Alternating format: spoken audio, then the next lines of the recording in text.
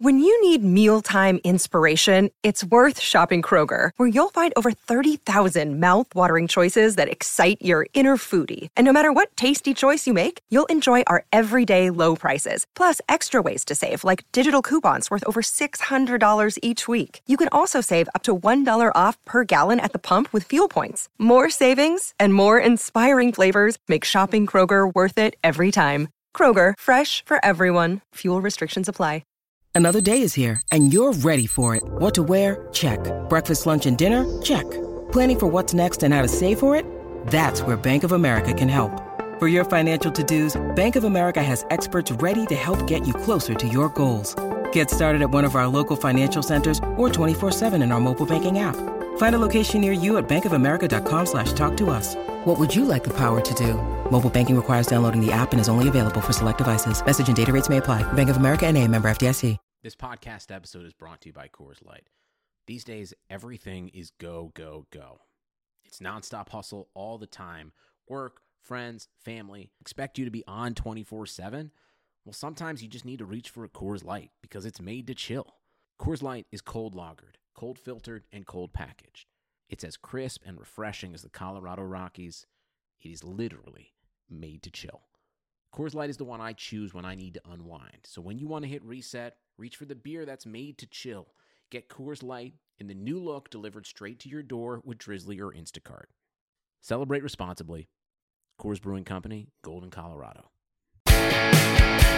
The Madhouse Chicago Hockey Podcast is brought to you by Triple Threat Sports, Marishka's in Crest Hill, Dr. Squatch Soap Company, and by Fry the Coop. Here are your hosts, NBC Chicago's James Naveau and 670 The Scores hockey guy, Jay Zawaski. Let's drop the puck.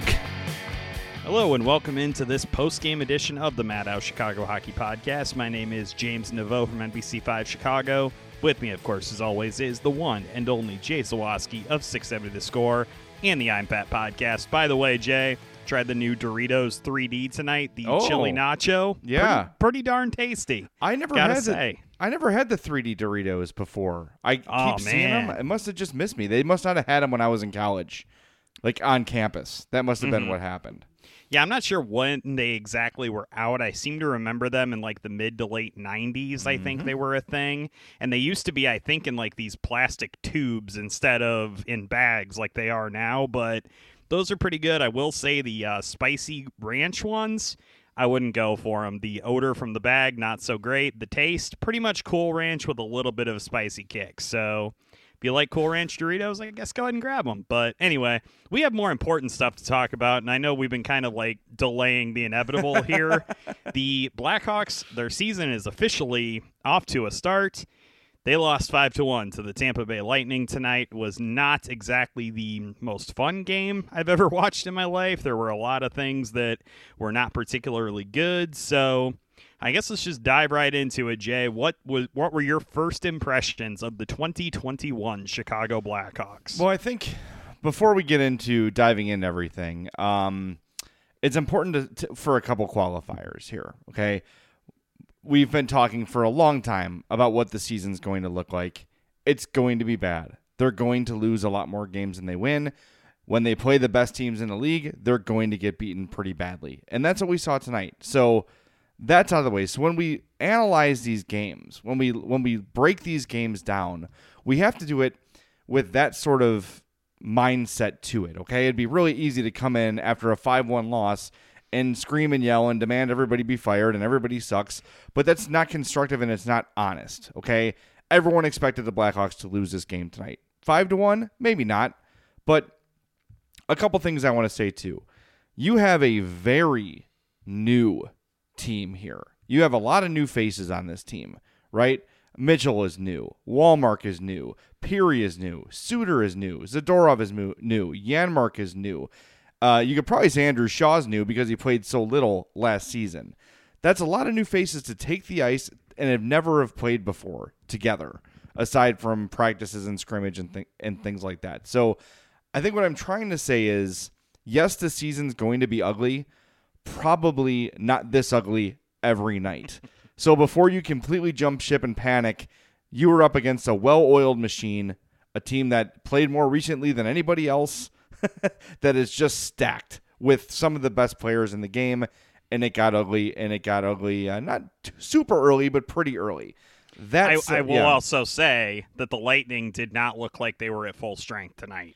No. And I think the first few weeks of the league are going to look like that too, where teams are finding their legs and getting their chemistry back and those sort of things. But the Hawks did have a very high number of new faces in the lineup, and you knew that's why when I saw Tampa as the first opponent, you're like, 0-2. Because it's tough. It's really tough to get started that way. And there's a lot of things that were problematic for me tonight, and we're going to get into them. I do want to start with the positives because I feel like when we have kind of a negative season, there's going to be a lot of negatives to get into. So a couple things that stood out to me. First of all, the fourth line was terrific. They were the best line the Blackhawks had on the ice. All three of those guys were positive in possession. So good game for them. So props to the fourth line. They played well. They actually generated a little bit of offense, some shots and some things like that. I thought Pius Suter looked pretty good for his first NHL game. Only 9 minutes on the ice, but very noticeable. Had a breakaway chance, got in a little too tight and couldn't make his move. I thought he looked good. I thought Andrew Shaw was effective. I thought Walmark had a couple of nice chances.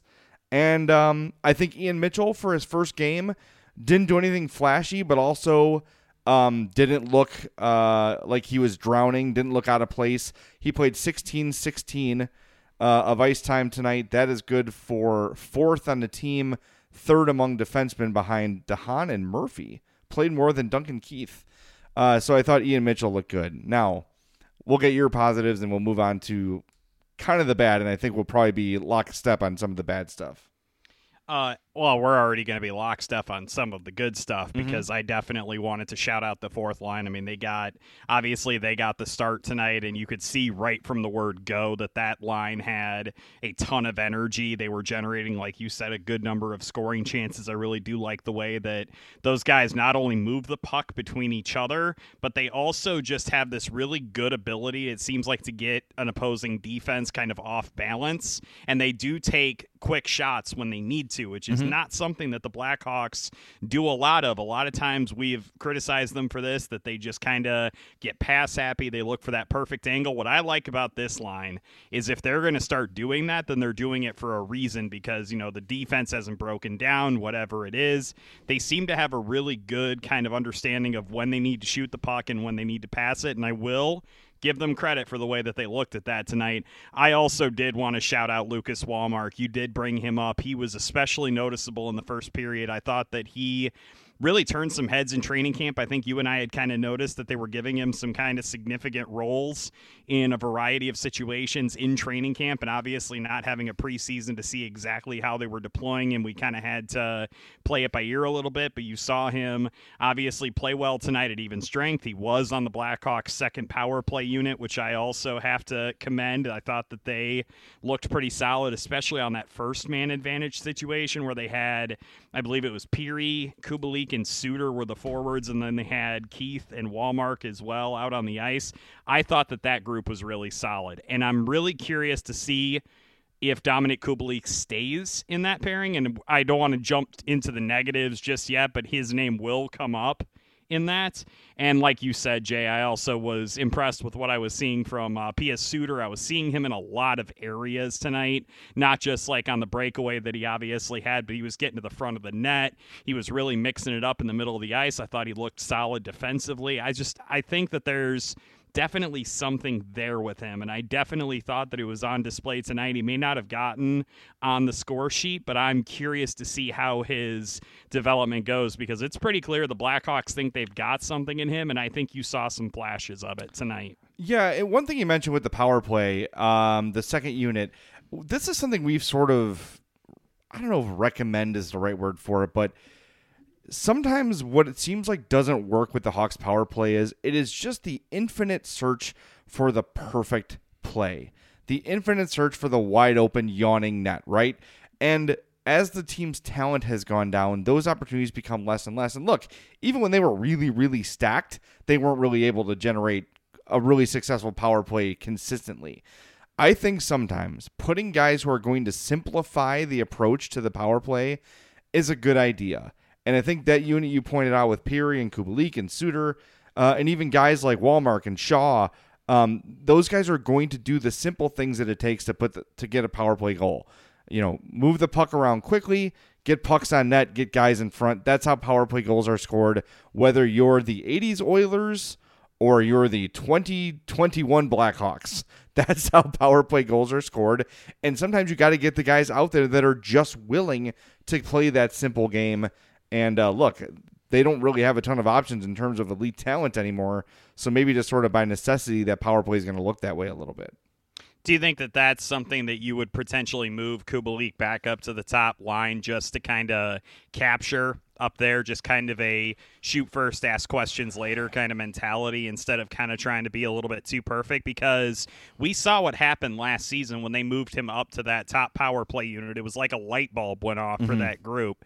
And I'm really curious how long. I know he's trying to kind of separate the talent a little bit and make it to where the second unit isn't like a complete non-entity, I guess, but you got to have at least one working power play unit, so it doesn't really make sense to do something like that to the detriment of that top line, if you ask me. Yeah, I know what you're saying there. I think more they might need to do something at even strength because the top line didn't generate anything, and, you've got three guys on there. I mean, Patrick Kane, he's never been a big possession driver. Like, nope. when we go over the numbers after post games, he's usually towards the bottom in possession. He's just so damn good that when he gets the puck, he's going to control it for a while and he's going to get good looks and he's going to make the shots he gets, right? So, but his possession's never good. And Strome and DeBrincat aren't big possession drivers either.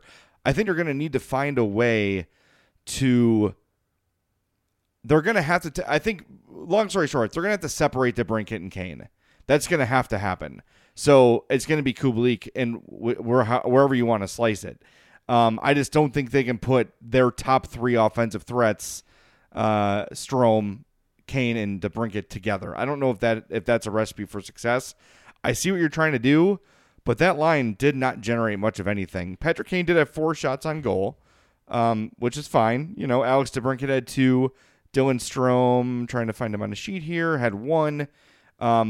That's just not enough from your top line, and I think they're going to have to find a way to sort of distribute that scoring. Maybe when Carl Soderberg comes, when they return home, that will help with that depth a little bit. Look, he's not an ideal top 6 forward by any means, but he does give them NHL depth a little bit. So I don't know. Again, I don't want to knee-jerk overreact to one tough loss against one of the best teams in hockey. It's tough to overreact. I know people are pissed. But I'm just trying to say, like, let's pump the brakes. It's one game. It got ugly. It got out of hand.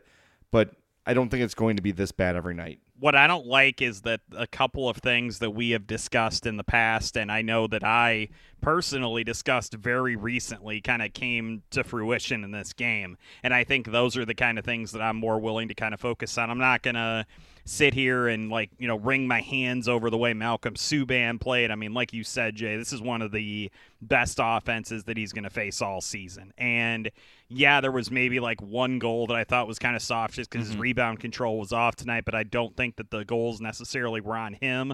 So I'm not going to wring my hands about him. I'm not going to wring my hands if Ian Mitchell makes a couple of mistakes, which he did tonight, but I thought he recovered nicely from them. I thought he had a decent game. I'm not going to get mad about little stuff like that. What I'm going to point out and what I think we should talk about is the stuff that we discussed previously, as concerns before the season. And I go right to what you had just said about the Kane, Strome, DeBrincat line, where I said I don't think that trio works. Like you mentioned, Patrick Kane is obviously not a possession driver. He's never really shown a lot of ability to score with Alex DeBrincat on the ice. It's something that Jeremy Colleton has tried. It hasn't worked. And I don't understand why they have to keep going back to the well with that. If I were them, and I'm not, but if I was, I would definitely say, get Kubalik up there. Get him up there maybe with Kane and Suter, say, or maybe get him up there with DeBrincat and Strome, something to change up that dynamic. And I think that's especially going to be possible when Carl Soderberg comes back, because I could easily see Patrick Kane making something work with him. And I think that another guy to potentially look at, I think, as a maybe a center option for Patrick Kane, maybe Lucas Wallmark. I think that could be something that Kane has shown he can work with a wide variety of centers, and I think based on the way that they deployed and used Wallmark tonight, maybe that's a combination that they can do. All I'm saying, as soon as we can break up that top line of Strome, DeBrincat, and Kane, I think the better, because I just don't think that the chemistry and the effectiveness is there. Those three were the low three forwards on the Blackhawks in possession tonight. DeBrincat, a rare instance where the eye test completely meets the statistics test. Yes. So I'm going to have you guess, though, who was the team worst in possession tonight? I'm going to guess the guy that basically looked like a carbon copy of what he was in the bubble. I'm going to say Adam Boqvist. That's correct. Adam Boqvist finished with a 30.77 Corsi for percentage. That is minus 18.32 Corsi for relative. 4 chances for shot attempts for the Hawks, 9 against with him on the ice. That hesitation is what I'm seeing from him still. That lack of aggression is what I'm seeing from him. And there was all this hype about him getting bigger and stronger and being a tougher defender. And again, it's one game. He's got a new partner, all those sort of qualifiers here. But at some point, we've got to start seeing Adam Boqvist turn the corner and start looking like the top prospect we all expect him to be. And like the Blackhawks expect him to be, a lot of people around hockey expect him to be. And I don't know if it's Jeremy Colliton not deploying him correctly or using him correctly, but the only time to me Boqvist looks like a benefit is on the power play. Mm-hmm. He's got a good shot. He can move the puck pretty well. And they did have him on the first unit tonight, I will point out. So I guess a point to Jeremy Colliton for that. And he did pick up an assist on a Dylan Strome goal. But actually, like, he kind of kept that play alive. There was a puck at the blue line, and he just sort of shot it in. He kept it simple. Just put the puck on net and see what happens. He did, and that kept that play alive for the Strome goal. I just need to see more defense from him. He can't be a one-dimensional dude. We don't need the second coming of Erik Gustafsson. We really don't. It's just I have really high hopes for Adam Boqvist.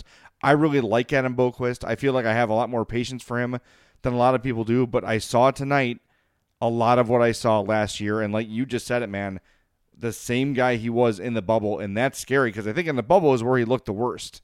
Mm-hmm.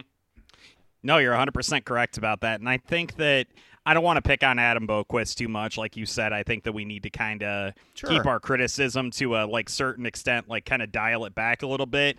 I think my biggest critique tonight is I know that Colliton has the system where he likes to rotate his forwards and his defensemen. He talks about it all the time. And yet, repeatedly tonight, you saw completely blown assignments all over the ice. I was going to point out early in the game that the Blackhawks were allowing a lot of pucks to kind of skip by them at the point because they weren't playing the edges of the ice. They were kind of cheating towards the middle. What happens? Calvin DeHaan commits a penalty to prevent a 2-on-1 because he's cheating toward the middle of the ice. On the first goal that Tampa had, you had Andre Palat, who got wide open in front of the net because Connor Murphy was basically guarding nothing. Like that, those types of situations you just look at and you're like, this cannot happen. You cannot leave a guy like Andre Palat wide open in the middle of the ice. You had it happen again with Adam Boqvist basically leaving Braden Point wide open in the middle of the ice later in the game. You had all sorts of instances where the Blackhawks were just completely out of position. They were over-rotating like they did on Stamkos's goal. That was like the perfect summation of everything because the defense was just rotating around the ice and getting stretched out, leaving wide open spots, and Stamkos just cruised in right to that left dot like he always does, and he rifled that damn thing home. It's so often that the Blackhawks just didn't have a body within like 10 feet of the guy scoring the goal. Cirelli's goal, where he had that incredible deflection in front of Malcolm Subban, nobody was covering him. Like, he literally could have put the puck down to his stick and stood there for probably 2 or 3 seconds and no one would have touched him. Those types of rotations are key in Jeremy Colliton's system, and he talks about it all the time. And yet, time and again, all we see is miscommunication and missteps and misstrategy, whatever. And you see goals like that happen tonight, and against a team like Tampa Bay, they're going to kill you every single time. Well, the other issue too, James, is there's not a lot of speed on this team. There's just not, who's the fastest skater on the Blackhawks? Is it probably still Duncan Keith? That's not good if it is. Right. And like Patrick Kane is quick, but he's not fast, right? He's not going to blow past you. He's not going to blow by you. He's going to outmaneuver you. He's going to sneak in there. He's going to find his spots. DeBrincat is speedy, but he's not like breakaway fast. But the defenseman, I mean, Boquist is quick, but the rest of your decor is pretty slow aside from him and Keith. So DeHaan's going to be flat-footed. Murphy's going to be flat. Like the system doesn't match the personnel, and that's part of the problem. Is you want these guys to follow guys all over the ice and rotate. They can't keep up. This team cannot keep up with the players they're supposed to defend, and that to me is a coaching issue, right? You can have personnel that's slow of foot and big or whatever. That's fine. It's not ideal, but it's fine. But you've got to put them in a system that's going to work for them. And you don't have. I mean, dude, even if you look at their prospects, you're looking at, aside from Boquist, Mitchell isn't a speedster. Wyatt Kelnick's not a speedster. Regula isn't a speedster. Bodan isn't like, all these guys are not like fast, speedy defensemen. Which is kind of ironic because that was something that Stan Bowman had kept harping on around like the 2017 draft, is that he wanted to get faster and more athletic, and that's why they drafted Henry Jokiharju. What happened to all of that? I don't know. I mean, even Doc isn't fast. He's big and he's strong, but he's not fast. Nylander is skilled offensively, but he's not like, they just don't have very fast skaters in a league that is getting faster and faster all the time. So that to me that's something to keep an eye on, is how is the system going to evolve with the personnel you have? And there's really nothing I've seen from Colliton, over his tenure here, that indicates to me he's going to change very much. It's just, he's just kind of hell-bent on playing this system, and it's wild. A couple other criticisms I have of Colliton. Andrew Shaw, I mentioned earlier, had a nice game. He's not the trigger man I want in the slot on the power play. Yeah. He's not. I mean, come on. But who else can play that role? Like, that's Kubalik, not to like defend. Suter. You think Suter? I do have to maybe disagree with you on Suter. He was getting to the front of the net a lot on the power play. I wonder if that's where you're going to need him instead of out in the slot. Maybe. It's not Andrew Shaw. He doesn't have a hard shot. He doesn't have a quick shot. He doesn't have an overly accurate shot. That's not the guy I want to be my trigger man in the middle of the ice. It just doesn't make sense. And that's why we're sort of saying maybe it's time to break up the big three, right? And try to get one of those guys in that spot.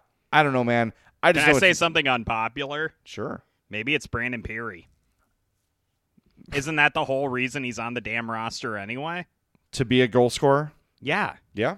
He's got a quick shot. Like, why not try him? He was on the second power play unit tonight. Why not move him and Kubalik up to that first line and then have Andrew Shaw, like, maybe go to the second? I'm open for anything. Andrew Shaw there makes very little sense to me.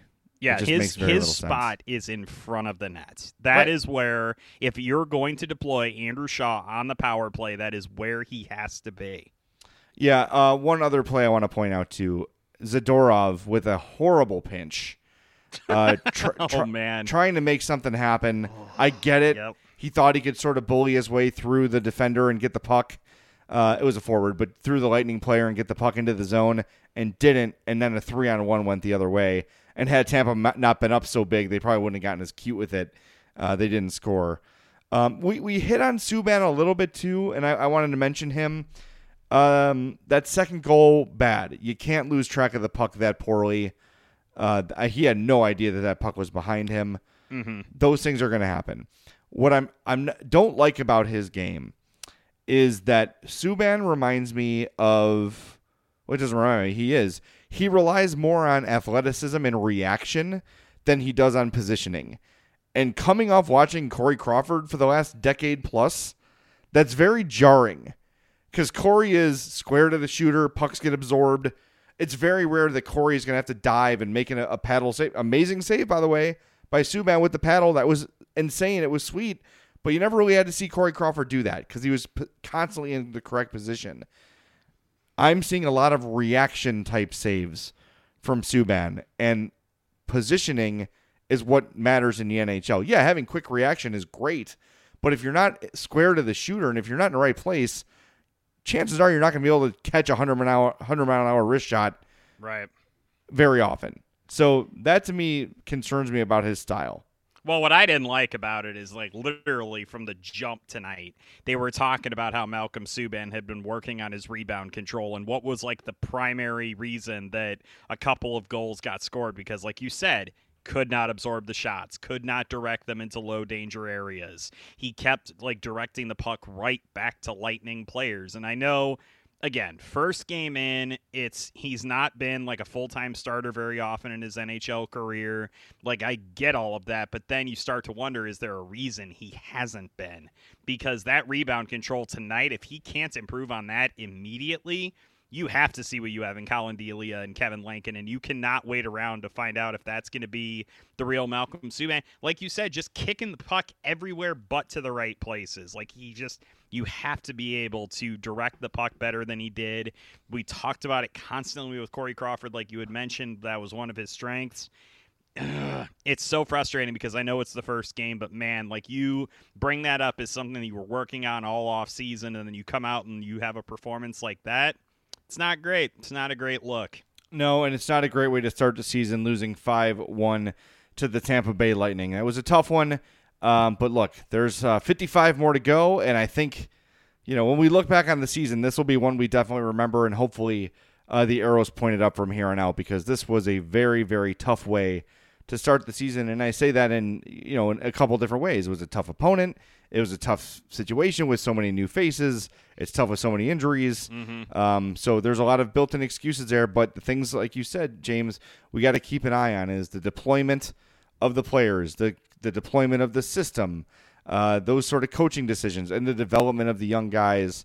And there was a kind of a mixed bag as far as those things go tonight. All right, before we wrap up, want to tell you about our friends at Fry the Coop and frythecoop.com, the best hot chicken in town, West Town, Oak Lawn, Elmhurst, Prospect Heights, coming soon to Tinley Park. Go to frythecoop.com, place your order, head to their pickup window. It is safe, it is easy, you're in and out, and you are devouring some of the best Nashville hot chicken you've ever had. So come get your happiness at Fry the Coop. Go to frythecoop.com and peruse their menu. You'll be very, very happy you did. With that, we're going to tie a bow on this, the very first of our 2021 Madhouse Podcast post-game shows. For my partner, James Neveau, my name is Jay Zawaski. We'll talk to you next time on the Madhouse Chicago Hockey Podcast. The Madhouse Chicago Hockey Podcast was brought to you by Triple Threat Sports, Marishkas and Crest Hill, Dr. Squatch, and by Fry the Coop.